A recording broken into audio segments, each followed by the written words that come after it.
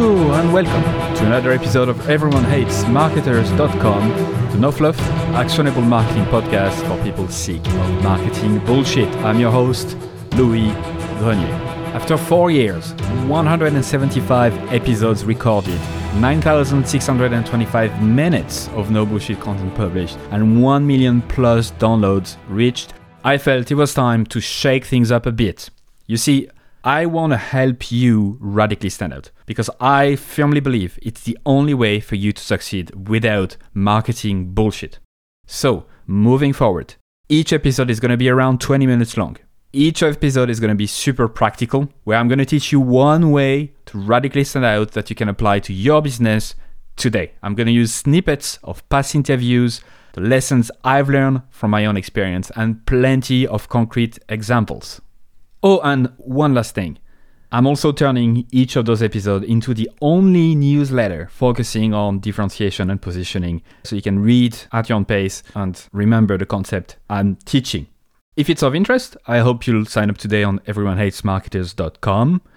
I'll also notify you when I launch new stuff and products, and you can win rewards for referring other Mavericks to the newsletter, like branded cups and t-shirts and posters and private group coaching and plenty of other nice little surprises. All right, on to the podcast.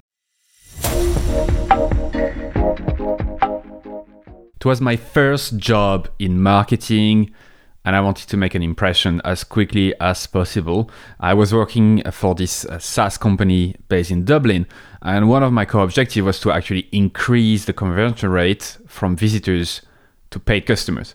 And I really had no clue where to start. I looked at websites of major SaaS companies to get some ideas. So I remember looking at MailChimp and Salesforce and Zendesk. And I remember Zendesk registration form caughting my eye because they only had 2 fields, the first name and the email, and we had 8 at the time.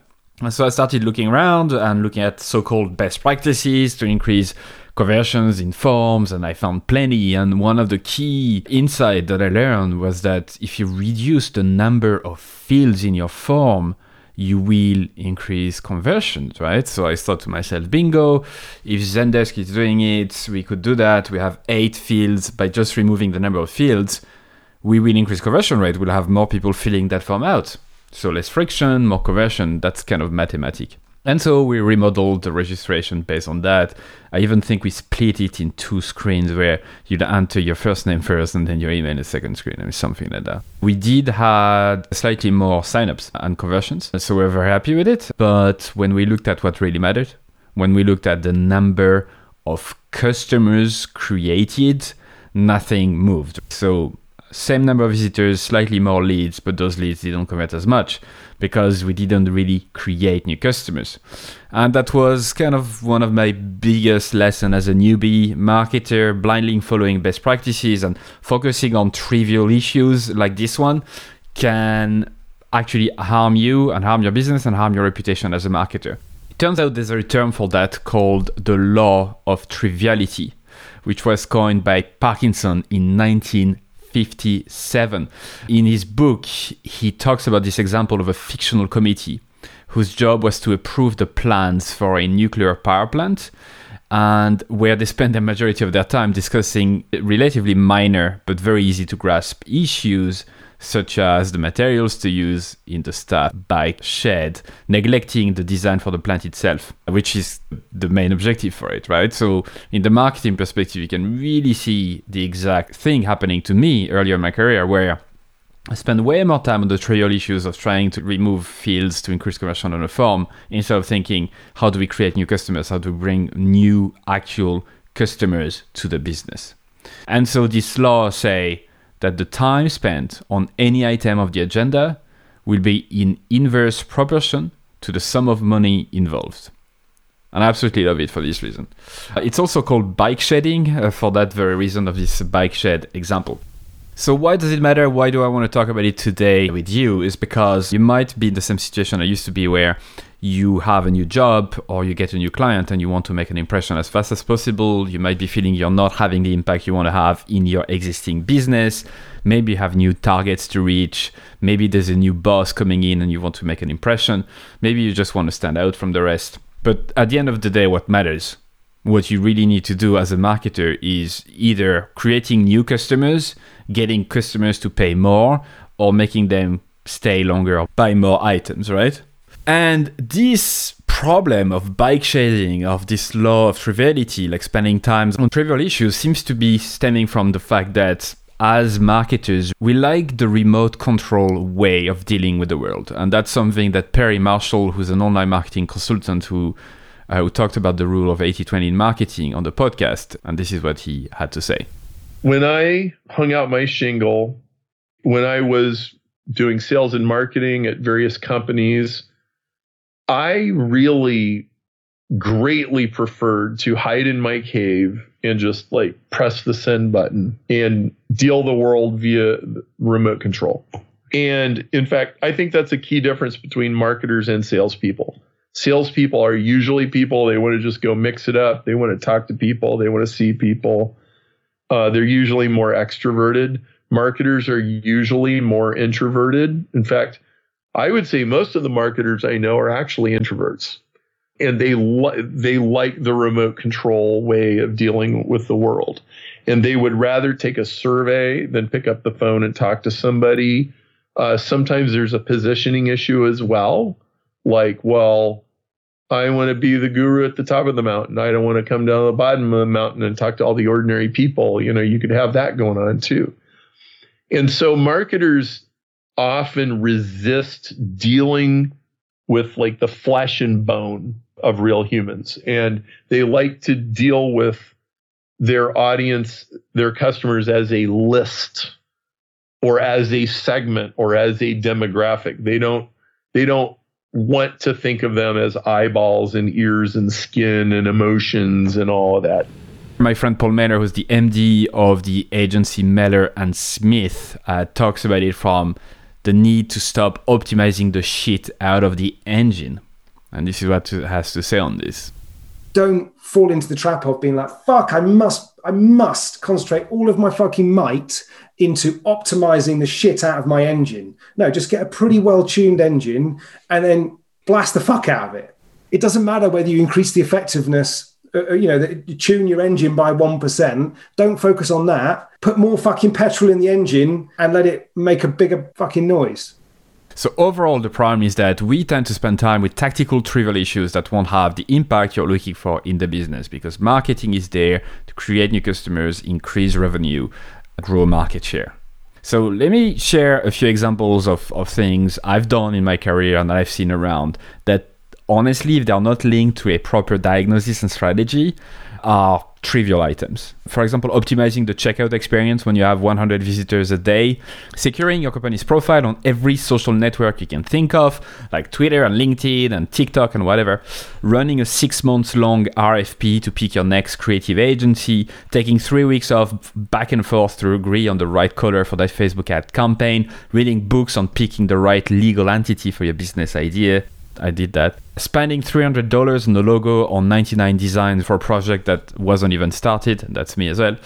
Building a 112-page slide deck to convince your boss to change your Twitter strategy. Designing that extra feature that this one single customer has asked before launching. Playing too much tennis, not enough golf, meaning focusing way too much on the opponent and the competitor instead of thinking of your customers. Or trying to get 10,000 followers on your LinkedIn company profile. Those are all trivial issues when they're not linked to any strategy. And those are typical examples of the law of triviality in marketing and why marketers tend to struggle to prove their worth. So what's the correct way of dealing with this? There's this great book called Good Strategy, Bad Strategy, written by Richard Rummelt. And it talks about it. It talks about it this way. It talks about the fact that the kernel of a strategy contains 3 elements. A diagnosis that defines or explains the nature of the challenge. A good diagnosis simplifies the often overwhelming complexity of reality by identifying certain aspects of the situation as critical. Step 2, a guiding policy for dealing with the challenge. This is an overall approach chosen to cope with or overcome the obstacles identified in the diagnosis.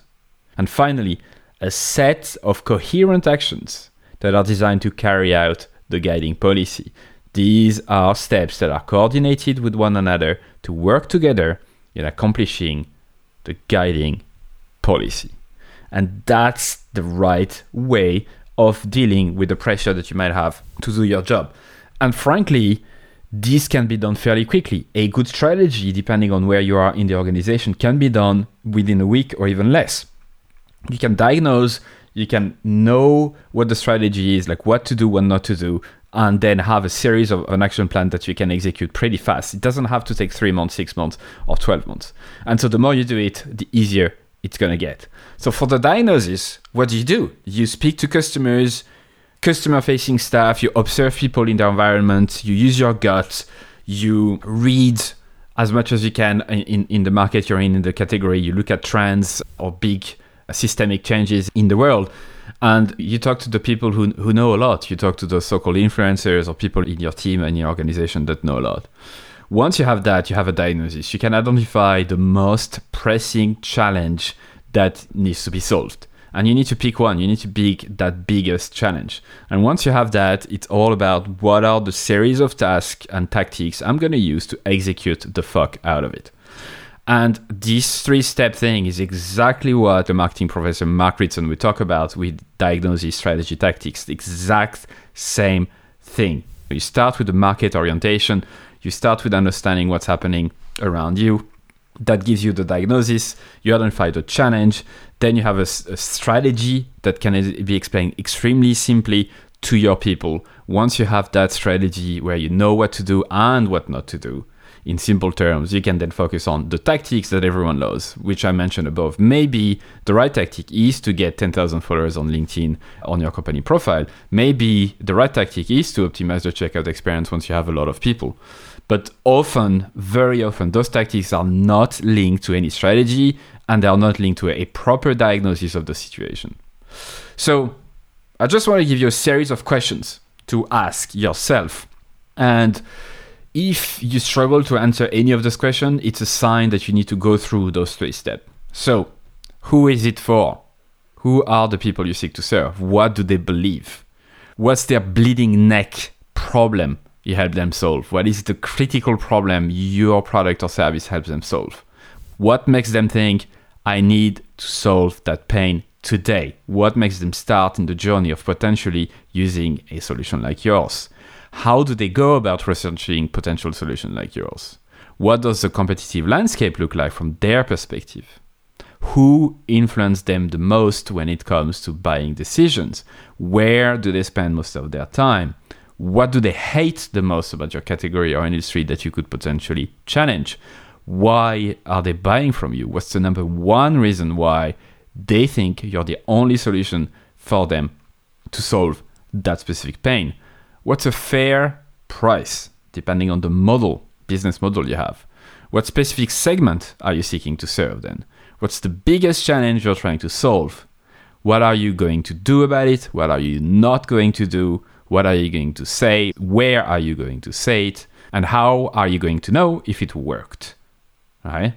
Those are all seemingly simple questions.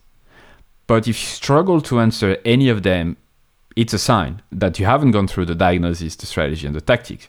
And those questions are way more than enough for you to have certainty and confidence that you can have the impact that you seek in your organization. So to go back to the very core of this episode, we tend to bike shed, we tend to use this law of triviality when we feel overwhelmed by everything around because we like the remote control way of dealing with the world. I would really challenge you to sit at the leadership table to make the highest impact you can, to create new customers, to grow market share, to increase revenue, to increase average revenue per account and user. Use this methodology that is rooted in first principle because that will really, really help you to know what to do next and what not to do. And you can do that within the realm of what you are responsible for. That's it for another episode of EveryoneHatesMarketers.com. I'm pouring my heart and soul into this. It will mean a lot to me if you check out the newsletter that goes with this podcast at EveryoneHatesMarketers.com. I send this newsletter every Tuesday. It's packed with very practical, step-by-step, actionable ways for you to radically stand out. And when you sign up, you also get access to a free 8-lesson course on the same topic. All right, see you on the other side. And that's it for another episode of EveryoneHatesMarketers.com. Thank you so much for listening. I'm super grateful. I'd love for you to consider subscribing to my daily newsletter, Monday to Friday, called Stand the Fuck Out Daily. I send very short, hopefully interesting, surprising, shocking, entertaining content to help you stand the fuck out. It's at EveryoneHatesMarketers.com. You can subscribe for free and obviously unsubscribe whenever you want. I'm just going to read a couple of emails that I got recently as a reply. Juma said, your content attacks the mind primarily, which is such a good thing because most of us are skilled at what we do, but we don't have the courage to do it our way. Mark, who just subscribed a couple days before, said, this is my first issue of your newsletter. Love it. Glad I subscribed. Brianna said, I just realized this morning that my email habit is now to 1, skim through the list, 2, select all unread industry email except yours, 3, delete and don't think twice, 4, quickly skim yours. Amy said, also loving the new content that's coming from you. It feels really lovely. Candle said, I like your writing a lot. It really resonates. There's so much bullshit out there. It's good to touch the authentic. And Chloe said, where is the I fucking love this email button? Brilliant. I hope you subscribe. You'll be joining more than 14,000 subscribers at this stage, which is crazy. It's the size of a small stadium. Anyway, thank you so much. See you on the other side.